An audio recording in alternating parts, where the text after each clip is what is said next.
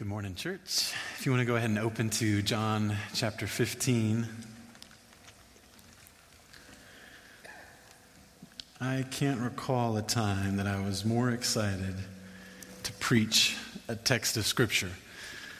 John 15 is my favorite section of the Bible. It's one of those that I've just returned to again and again, and I'm always encouraged by it and overwhelmed by it. So you think that would make me feel maybe adequate or up to the task of preaching it this morning. But I kind of feel like a dopey tour guide, with a little safari hat, little fanny pack, kind of driving the bus. And I'm actually a little bit afraid that my outline or my delivery or whatever I have to say is going to get in the way of what Jesus has to say. So do me a favor, ignore the dopey tour guide,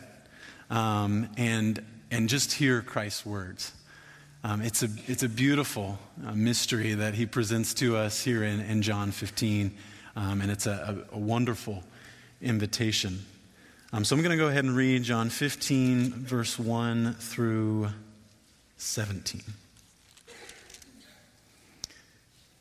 He says, "I am the true vine, and my Father is the vine dresser. Every branch in me that does not bear fruit, he takes away. And every branch that does bear fruit, he prunes, that it may bear more fruit. Already you are clean because of the word that I have spoken to you. Abide in me, and I in you.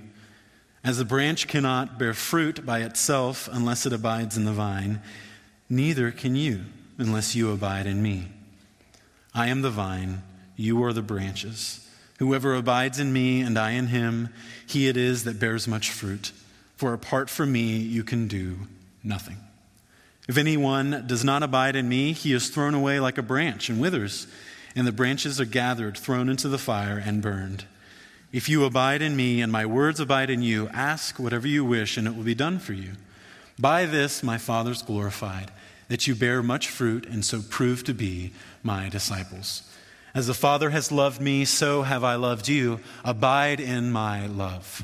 And if you keep my commandments, you will abide in my love, just as I have kept my Father's commandments and abide in his love. These things I've spoken to you, that my joy may be in you, and that your joy may be full. This is my commandment, that you love one another as I have loved you. Greater love has no one than this, that someone lay down his life for his friends. You are my friends, if you do what I command you. No longer do I call you servants, for the servant does not know what his master is doing, but I have called you friends. For all that I have heard from my Father, I have made known to you. You did not choose me, but I chose you and appointed you that you should go and bear fruit, and that your fruit should abide, so that whatever you ask the Father in my name, he may give it to you." And closing in verse 17, he says, "These things I command you, so that you will love one another." So as the tour guide, the bus is rolling up into the vineyard. And imagine the golden hour, just a beautiful sunset, and we hear Christ. And it's amazing what he goes on to say in these verses. And like I said in the beginning, it truly is a mystery. And I just wanted to share as we start, I told Matt a couple weeks ago, I think 90% of preaching is getting out of the way. 90% of preaching is just getting out of the way of what God wants to say, of what God wants to do. And that's actually been my experience this week. We traveled to California and visited Grace's aunt whose health is failing, so we wanted to introduce her to Renner. But wrestling a 1-year-old on a plane for 6 hours is not fun, my friends. I didn't know which one of us to give the melatonin to, but it was a long trip. And then we were there for a day, and we came back, and it was another 6 hours. So it was a long time, and through that it was exhausting. We saw family; it was rich, but it was just one of those things that you get back and your body's just shot. Have you ever done that? Gone on a trip? You think you're going to come back? I was like, I'm going to work on Thursday. Why not?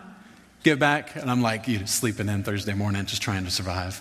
And had a random fever for a day, and couldn't get out of bed, so it's been one of those weeks where God has been getting me out of the way, and showing me truly what the verse says, that you can do nothing apart from me. And there's so much jam-packed into this passage of Scripture. I just have 4 things that I'm going to try to hang my thoughts on. I hope that's helpful for you, just so you have an idea of where I'm going. They all start with the same letter, so you'd be proud of me. So the first one is roles. And then we're going to talk about the reality that Christ presents here in this passage. And then he says that we are to remain. And then he closes by talking about the relationship that we have with him. So let's go ahead and start talking about some of those roles. I'm going to move these, even though it's kind of bad publicity to stop your sermon right in the beginning, and move the stands. It's better than me tripping on it halfway through, I promise, because that'll happen, and someone will get it on camera. So the roles that we mention in John 15, he starts out, he says, I'm the vine. And he not only says I'm the vine, but he says I'm the true vine. And so he kind of splits through our reality and kind of gives us a glimpse into what's really behind it. And Jesus says that all the vines here on earth, all the vineyards, everything that bears fruit, it was created to actually represent something greater. And our minds don't really work like that, right? We would think, there's a vine first, and then Jesus is maybe kind of like that. It's interesting that Jesus is saying right from the get-go, he says, I am the true vine. Right, so in God's design, in God's creativity, in the garden, in creating a beautiful world, created a vine so that you and I could get a glimpse into who Jesus really is and what Jesus is doing in the new creation whenever he's including us into this plan of redemption. So Jesus is the vine. He says, my Father is the vine dresser.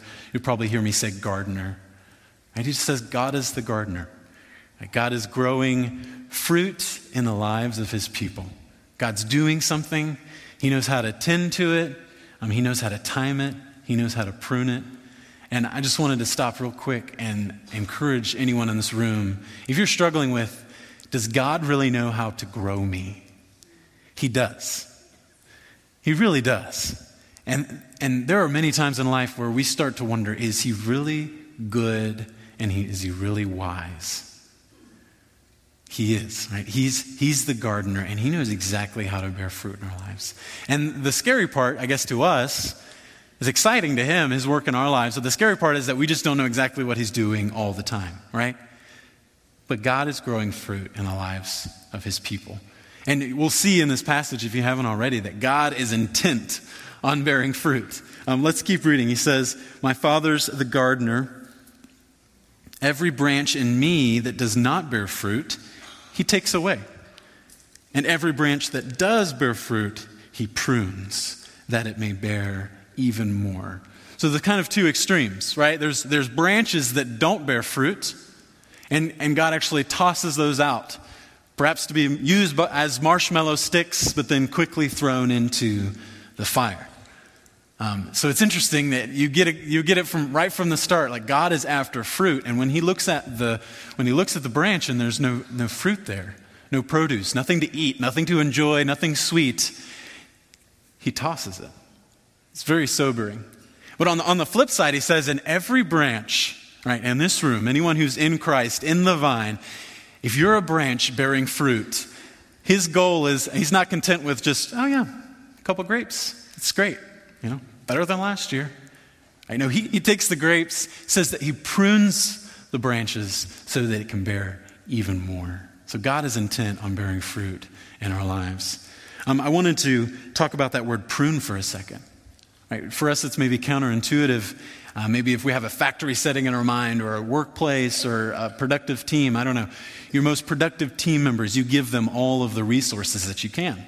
Right? You give them what they need to get the job done because you know that other guy over there, you can give him all the resources, he's just going to waste it. Right? So if they're more productive, you're going to actually give them more things to do or more things to work with so that they can get you more product or more of whatever you want. In the same way, but in a slightly different style, that's exactly what God does with us. He says the branches that are fruitful, they're luscious, they are ready, they are loving other people, and they are praying boldly in the name of Jesus. Says that the gardener actually comes and he prunes those branches. And in that pruning process, let me go ahead and flip back here. You see on the left, that shouldn't have been that hard, but the left is that vine. It's the thicker part, the one that brings the source of life. It's the sap. It's where it all comes from, right? No surprise that that's representative of Jesus. And then you see those branches there that are going out in all the different directions. If we were to take that picture of that very perfect piece of fruit that I don't know how Grace even found that on Google, like it's beautiful. If we were to take that picture maybe in a different season, the fruit wouldn't be there and the branches would be about this long, right? Because in between the seasons, in the pruning process, the vine dresser or the gardener, he gets on those branches and he cuts them quick. Like he cuts them low. He gets the branch about as close as it can get to the vine. No surprise that Jesus knows exactly what he's talking about. He knows exactly how to give us life. And God is intent on pruning us, on cutting us back, because he wants more fruit. Because you know what happens when you don't cut those branches back? One, they get overgrown, but like anything else in life, like you, like me, right, they just get fat and lazy. Right? If you keep the branches there in the off season and you don't cut them back, you don't prune the branches, guess what they're going to do? They're going to take all the sap, they're going to take all the life out of the vine, and they're not actually going to be fruitful the next season. They're not actually going to bear any fruit. It may look like an impressive vineyard, right? Because you have branches going everywhere, and maybe someone could swing on. That'd be great, right? But if you're a gardener, you don't want to swing on your branches, right? You want fruit on your branches. And that's exactly what God does. He cuts us back. And sometimes whenever we think of the word pruning, I don't know about you, but I think of maybe sin in our lives that God wants to cut out, and no doubt he does want to cut a sin out of your life even today. But even more than that, it's actually just the life circumstances, right? It's self-dependence that he's cutting out. Not necessarily good things. It's not necessarily bad things. It's anything that you and I are relying on to get us through the day. Anything that you and I are relying on to even bear fruit or to be productive. It might be our own godliness. It may be our own spiritual maturity that God has to cut back and cut the branch further and further back because we got too big for our branch, right? We were excited. We bore fruit. Maybe we had an exciting season. Maybe we were in a certain program, or our marriage was doing great, or we were having some good success with our kids, or maybe we were doing awesome in school and we were like, yeah. And no doubt in the pruning season, God cuts us back because you and I get the idea that somehow the fruit came from us. And we reverse the roles. And he says, no. I am the true vine.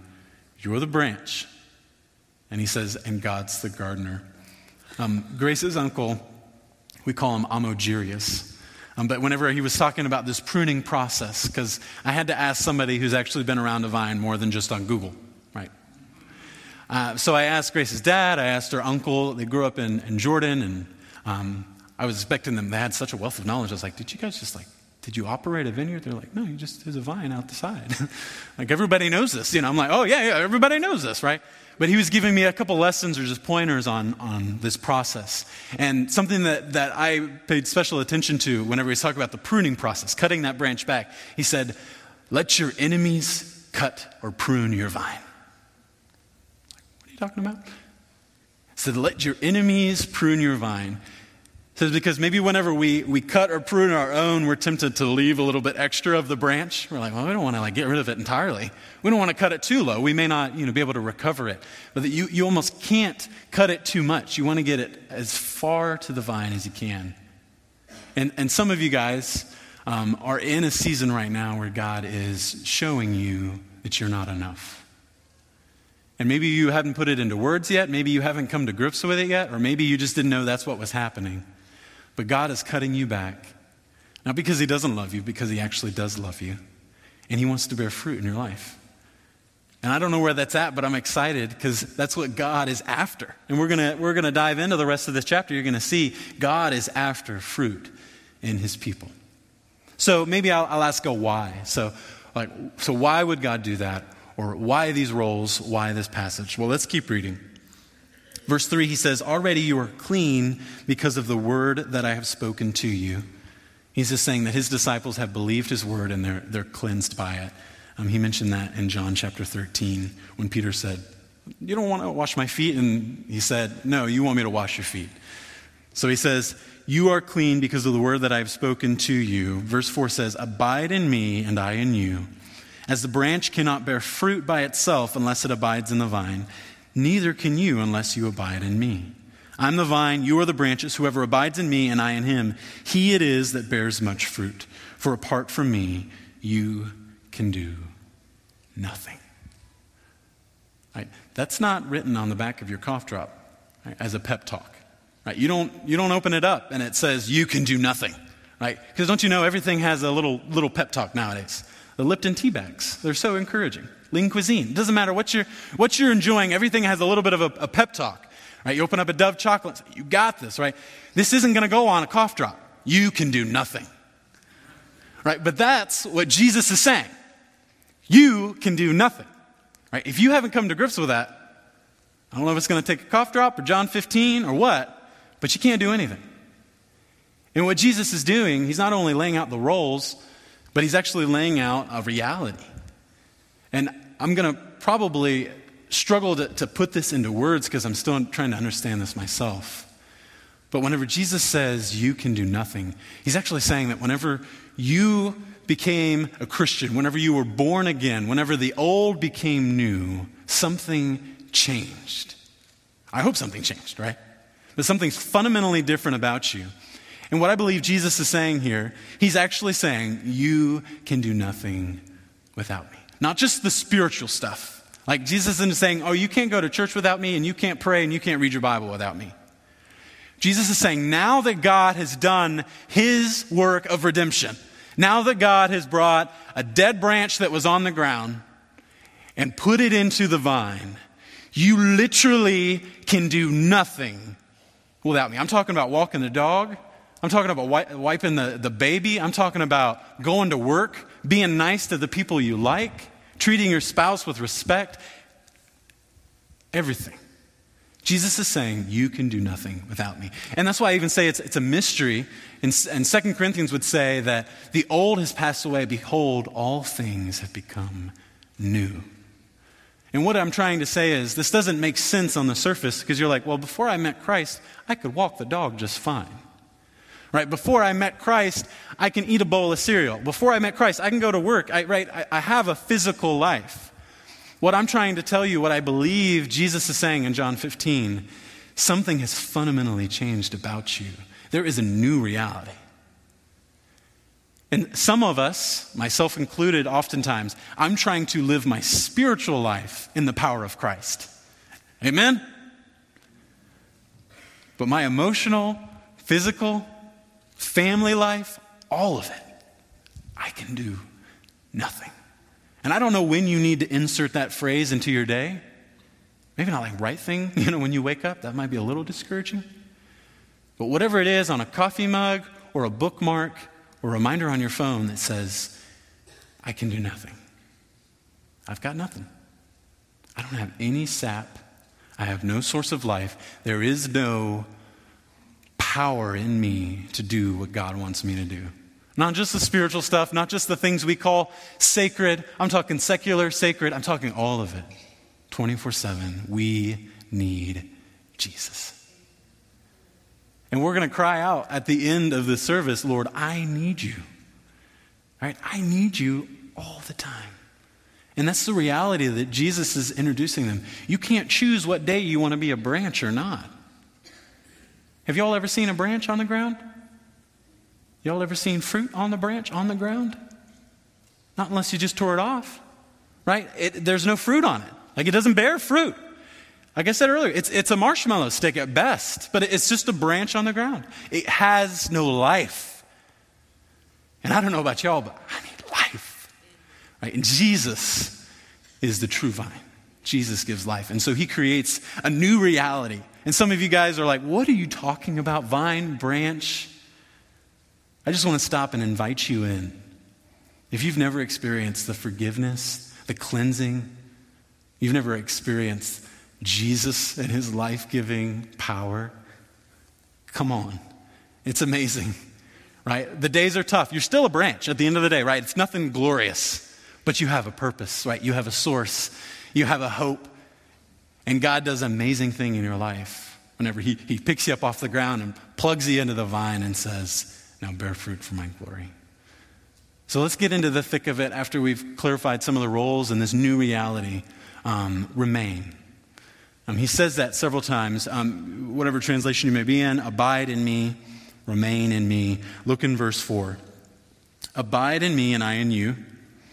And then again in verse 7, he says, if you abide in me and my words abide in you, ask whatever you wish and it will be done for you.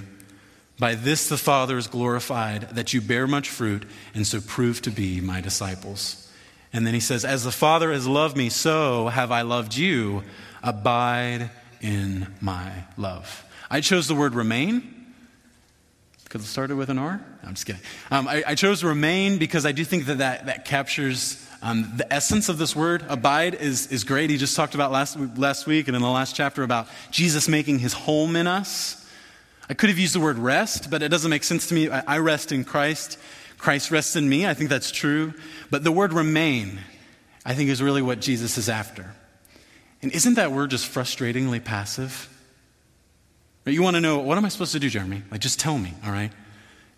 All of our inner legalists would be like, can you just give me a list? That would be fantastic. 15 things I can do this week to love Jesus and love others, and then I can come back and even get like another 15 and get some stickers and put it on a chart. Like, I would love that. Right? But that's not the gospel, right? That's not the Christian life. It's not just the list of here, do it, and then you're good. It's a relationship with Jesus. And Jesus says, here it is, ready? Remain. Remain. Just remain. And a modern illustration of this is like telling a blender or a vacuum cleaner, just stay plugged in. Right? Electricity is going through the wall. I'd have to look that up on Google as well, but I know the illustration will break down at some point, right? But electricity is coming through the wall, right? Jesus is the outlet. He's the life source. He is that power, right? He's saying we plug into that. We're just a cord, a vacuum plugged into that. And the command for vine and branches or vacuum and electricity, right, is like, just stay plugged in. Like, just sit there. Just remain. And like I said, it's so frustratingly simple. But it's what my heart, it's what your heart needs to hear every single day. Remain in me. And Jesus does say two things. So he starts with himself. He says, remain in me, in my person. But he also says, my words remain in you, and you remain in my love. So I want to talk about those two things a little bit more. His word and his love. Look again in verse 7. It says, if you abide in me and my words abide in you, ask whatever you wish and it will be done for you. By this my Father is glorified, that you bear much fruit and so prove to be my disciples. It's an amazing promise. And we heard a similar verse last week that basically said, ask whatever you want in my name and I will do it. So there's two different sides to this. I'll call them ditches on either side of this. You could read a verse like that and say, Jesus said that, but Jesus didn't really mean it. Like, that sounds too good to be true. And if I start down that road of Jesus wants to give me whatever I pray, then I'm going to be in a difficult place. So there might be a ditch on one side that just doesn't believe it, maybe a bunch of caveats and a bunch of maybe excuses. I've been in that ditch many a time. Have you ever capped off your prayer with, and Lord, if you will, do it, amen? Or if it's your will. And it wasn't me really surrendering like what I wanted. When Jesus was in the garden, he said, I don't really want to go through with this, but nevertheless, not my will, but your will be done.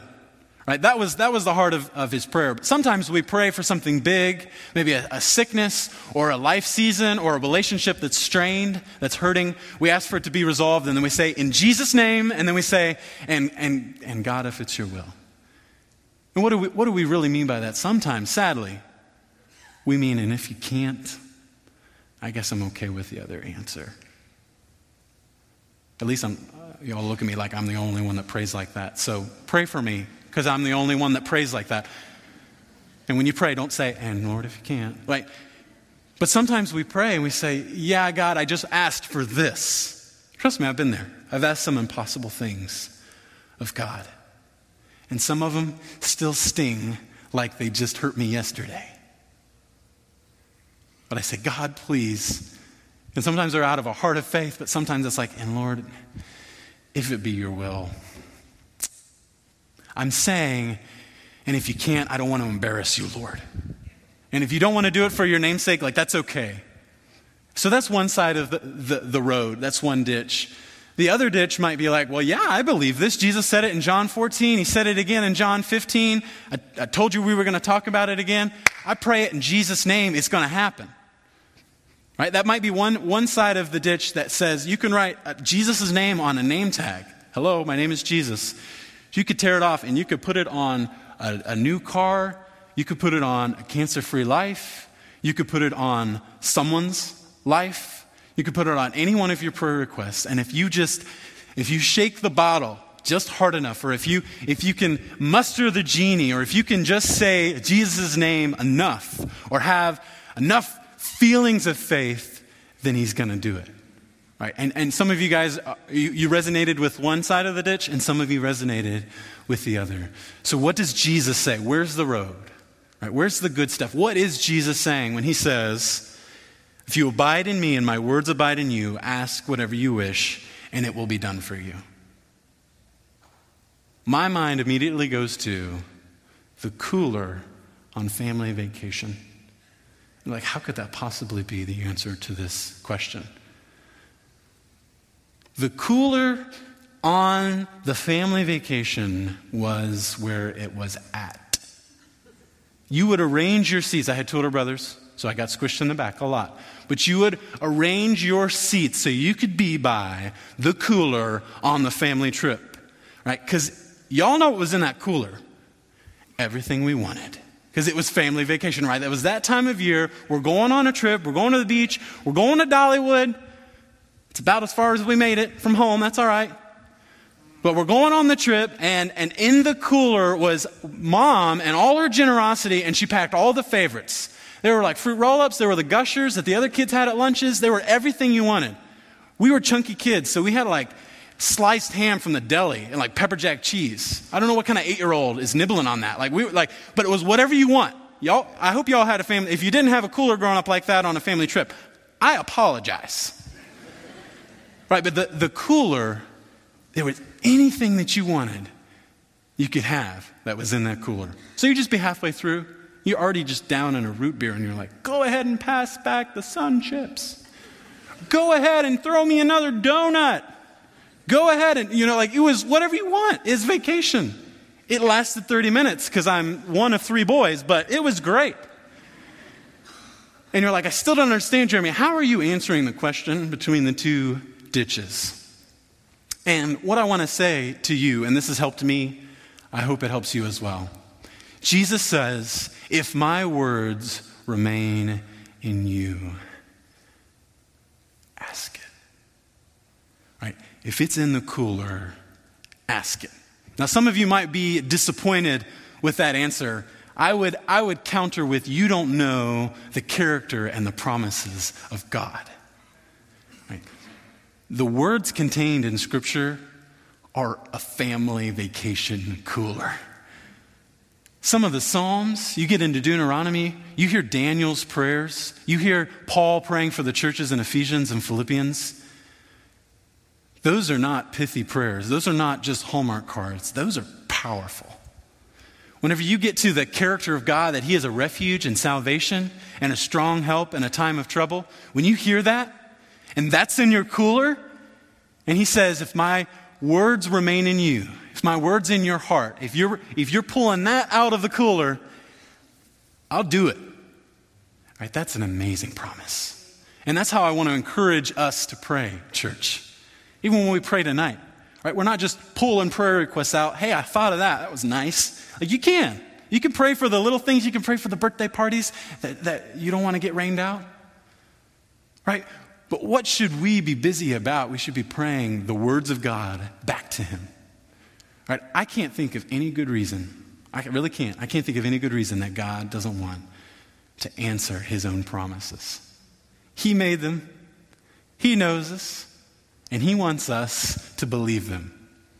He wants us to know that he's with us. He wants us to know that he is a Savior. He wants us to know that Christ leads us in triumphal procession and through us spreads the fragrance of the knowledge of him everywhere. Right? He wants us to believe all of those great and precious promises, as Peter put it. And he wants us to pull them out of the cooler and say, got it. Now, they're not going to come out of the family cooler as quick as Stephen and Joey could pass it to me.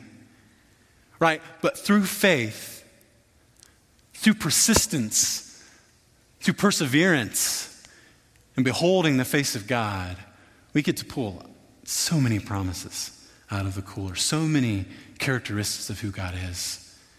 And when his word remains in us, we truly can, church, ask whatever we want in Jesus' name, and he's pleased to do it.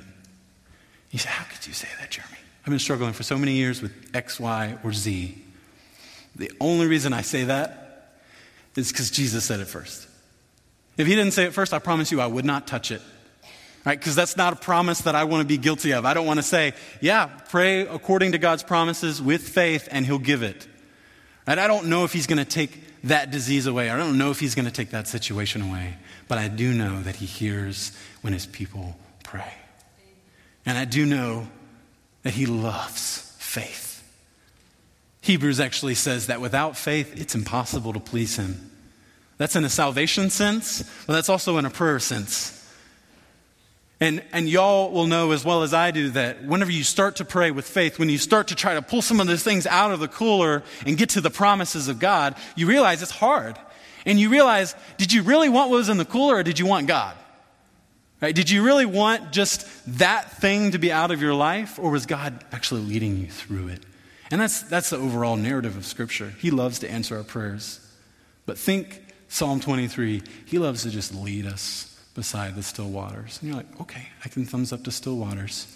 And then right through the valley of the shadow of death. That's like every scary movie's like plot line. The valley of the shadow of death. Does he rip us out of it? Does he parachute the sheep? Does he just jet rocket us out of the valley of shadow of death? No, he leads us through. And then we realize that it was his rod, his staff. It was the shepherd himself that was leading us all the days of our life. And you realize I didn't want that from the cooler. I didn't want necessarily that thing in particular to be gone or present in my life, even though I'm not downplaying anyone's circumstances. Don't hear me wrong. I just know that God is better. I know that the vine is sweeter. And I know that he loves to answer prayer. So let's be a praying church. Because listen to this next part. It says that through these prayers, my Father is glorified. And you prove to be my disciples because you bear much fruit. The reason it might be absent in your life is so that you can pray for it. Ask God for it, and he can grant it, and he can receive the glory through that prayer. Maybe. I don't know. I don't have all the answers. But he says through our prayers, asking in Jesus' name, when God's word remains in us and we pray those words back to him, he's so happy to give it to us. He's glorified. It's like it's a father and a son relationship. Renner just learned how to say up. It comes out as uppa. That's okay. It's cute as anything. Right? Whenever he says up, guess what? He goes up. The only thing that's discouraging, he's also learned down. So he just keeps saying up, down, up, uppa, down, uppa. I'm like, okay, son, I can only honor so many requests because of my back. Right? But think of a father-son relationship. That's what he's saying here. He's saying, my Father is glorified to answer your prayers. He wants to give you those things. I'm thinking of specifically the prayer from Ephesians. As some of you would know, that it says, the Father grants the Spirit to strengthen our inner man, our hearts, so that Christ may dwell in our hearts through faith. And it says that whenever Christ dwells in our hearts through faith, we're able to understand the length and the breadth and the height and just the enormous depths of Christ's love. And when we comprehend that love of Christ, we're filled with all the fullness of God. I promise you that one prayer request from Ephesians is better than anything that you and I could pray in our own words. Now, those are the type of things that God loves to give us and wants to honor and wants to glorify himself through. And don't forget that the goal is much fruit. Okay, the second thing that we're supposed to remain in God's word, but also we're supposed to remain in his love. Verse 9 says, "As the Father has loved me, so have I loved you. Abide in my love." And then he tells us how, which is so good of him. "If you keep my commandments, you will abide in my love, just as I have kept my Father's commandments and abide in his love." I've been reading through John a lot this last few months, as many of you guys have, and we've been in this series, right? Jesus has said a variation of this phrase many, many, many times. If you haven't written it down, if you haven't meditated on it yet, if you haven't figured out if your life mirrors this or not, Jesus says, if you love me, you'll keep my commandments. And like I said, the Christian life isn't just me getting up here and giving you 1,000 things that you got to do this week, right? You know what in your life, perhaps, that you're not obeying God in, that you're not being obedient in. But Jesus says, abide in my love. It sounds so nice. That phrase could even fit into the 21st century, right? You can't get canceled for saying, abide in my love. It sounds so warm and inviting. And then Jesus says, and how do you abide in my love? Take a guess. You obey my commandments. And we all know this by nature, through a parent relationship or an authority, school, whatever it may be. When you love someone, you obey them. So let me ask you this. Do you love the vine? Do you love Jesus? And when I say, do you love Jesus, you don't say, yeah, I sang a lot this morning. When I say, do you love Jesus, you don't say, yeah, I feel it most Sundays into Monday, Wednesday even. When I say, do you love Jesus, yeah, I read my Bible every day this week. When I say, do you love Jesus, you don't say, yeah, I've got a bunch of Christian friends and we love community group, especially the dinner night. Right? No. When I say, do you love Jesus, you think to yourself, I think to myself, am I keeping his commands? If you don't know where to start, go look at the 10 Commandments. But as we're going to see, Jesus gives us one, and so that's the only one we're going to focus on today. And this one is very frustrating. Let's keep reading. He says, abide in my love. If you keep my commandments, you will do so as I've done with my Father. So verse 11, he says, these things I've spoken to you that my joy may be in you and that your joy may be full. This is my commandment, that you love one another as I have loved you. As much as remain in me was frustratingly simple, this command is frustratingly categorical, right? He says, love one another as I have loved you. Now, he doesn't just say love one another with the love that you've got, or love one another by your own standards with your own ruler and metric, and whatever you think love is, show that to other people. If your love language is quality time, just sit there and sit. I know he's not saying that. He says, love one another with the love that I have loved you with. Loved, we love. This is the pattern of the Christian life. What kind of love has Jesus shown you? Tender, humble, sacrificial, spiritual, emotional, physical, kind, generous, steadfast. A couple words. I don't know what words you have to add to the list, right? But what kind of love has Jesus shown you? We are to show that love to one another. Spouse of 30 years, coworker that you just will never be best friends with. He didn't say be best friends with everybody. He said love everybody. I saw that smile. Someone's thinking of their coworker right now. And that's good, right? Because we're supposed to love one another with the same love in which Jesus loved us. And I'm not going to spend as much time on that this morning as I'd like to. But we saw that when Jesus bent down and washed dirty feet. It's amazing. He bent down, he grabbed a towel, knowing that Judas was going to betray him, and he washed the crud off his feet. It's remarkable. And Jesus said, if I'm washing their feet, so should you. Right? The servant is not greater than the master. He says, so go wash feet. Ephesians says, be tenderhearted, forgiving one another. Why? Because God in Christ has forgiven you. So whatever love, church, you have experienced from God's own heart, I implore you, I command. I take this verse from Scripture and I command and urge you to love others with that love. Because that's where the fruit's at. That's why we're supposed to remain in His Word and also remain in His love, is because He wants us to love one another. He wants us to give our lives. And you say, Jeremy, I've been giving my life for so long. I've been choosing others. I've been so sacrificial. I haven't gotten anything in return. That sounds like Jesus. So there's a lot of fruit in your life. I wouldn't be surprised if He's pruning you right now because He wants even more. He's so after the fruit. He's so after that love, those prayers, that dependence. He loves it. And you say, that's cruel. Why does He want me so weak? Why does He want me so needy? Why does He want me to sacrifice? Loved, we love. This is the pattern of the Christian life. That's what Jesus has for us. And you say, I don't like my new reality. The amazing part is that it's all about a relationship. It's all about a relationship. So let me go ahead and wrap up with a couple things and the close of this chapter. First, I have to read for you probably the verse that changed my life. Verse 11 of John 15. It says, these things I have spoken to you, that my joy may be in you, and that your joy may be full. Does anybody else's heart just well up when they hear that?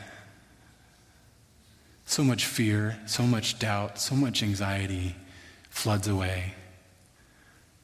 Just like a phrase, it is done, it is finished. Like I hear a phrase like that, this, and I'm like, what? I thought God was angry with me. I thought He didn't like me. I thought I wasn't doing enough. I thought, fill in the blank. And when I read a verse like this, it exploded in my heart that God wants His joy to be in me. And He wants me to be full of joy. And I know we don't like using the word joy and happiness interchangeably. I understand I'm going against years of Sunday school education. Because I know it's happiness and then joy is spiritual happiness. Right, but just because I don't understand totally what the difference between those two words is, let me say it this way.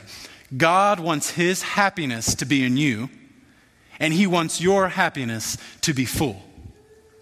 That's amazing. Like, He doesn't just want a spiritual happiness. He wants you to be spiritually, emotionally, and physically happy. And His happiness is linked to us in a new covenant that Jesus has brought and bought, and He's owner and operator of it right now. And He says, God's joy wants to be in you. And you say, well, I don't deserve that. Why would he do that? He goes on to say, He says, I've chosen you. I picked you. This is how God has ordained it. This is the reality that He's made it, that His joy is in us. Now, some may hear that phrase, God wants to be happy in you, and that might just blow you away. I wouldn't say it if it wasn't there. God wants to be happy in you. Now, He's just not happy. He's not just happy in like your personality quirks and the way that you cut people off in traffic, right? This isn't just a blank check to do whatever you want, because God's always happy in me, so I'm good. No, He says, these things have I spoken. I've said these words. I gave this instruction. I've taught you about the true vine and the branches and the fruit and the gardener, because I want you to know that whenever you abide in Christ and you abide in Christ's word and you abide in Christ's love, God is pleased. So take heart, church. You can bring joy and delight into the heart of God this morning. That's potential. Not only that, that's an amazing promise and reality. He said, I've spoken these words so that your joy may be full.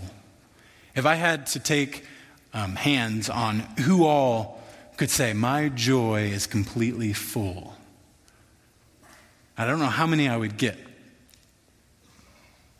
Y'all are pretty happy people, so maybe more than I think. But when I say, is your joy full, right? Jesus said, I've spoken these words. I've set up this reality.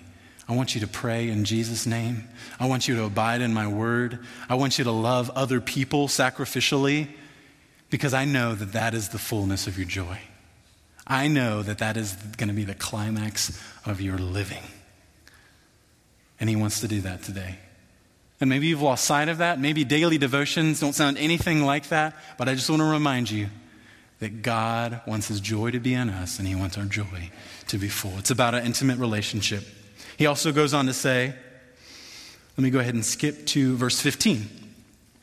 He's clarifying something he said a couple verses ago, a couple chapters ago. He says, no longer do I call you servants. The servant doesn't know what his master's doing. I've called you friends. For all that I have heard from my Father, I have made known to you. This is amazing because, like I said earlier, when he washed their feet, he said, I'm the master, you're the servant, so go. But Jesus breaks an amazing power dynamic culturally between rabbi and follower, master, servant. Right? He says, I don't call you servants anymore. Yeah, you're going to be doing servant work, but that's not who you are. You're a friend. If you're in Christ, you're in an intimate relationship with God. You may not feel as intimately close to him as he wants you to feel to him. You may not be experiencing the joy that is yours in Christ and that relationship, but he says, I don't call you servants. I don't just give you tasks to do.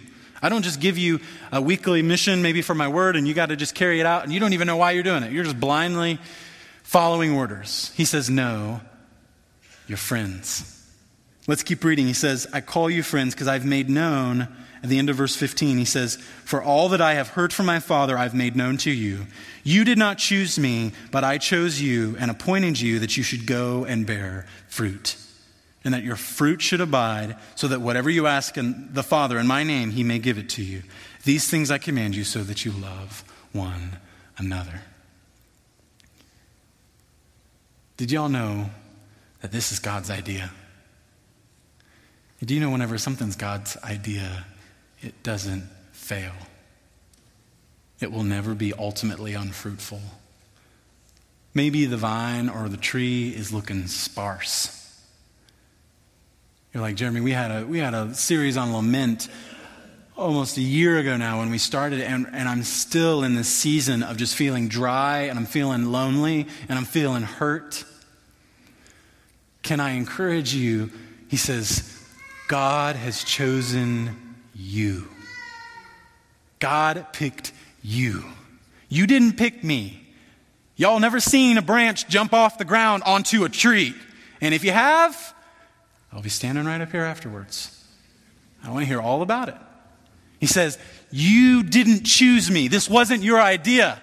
This isn't about you. You can do nothing. There's a new reality here. There's something bigger at stake. It's the grand rescue plan and redemption of God. And it's his idea. And when something is God's idea, I get excited about it.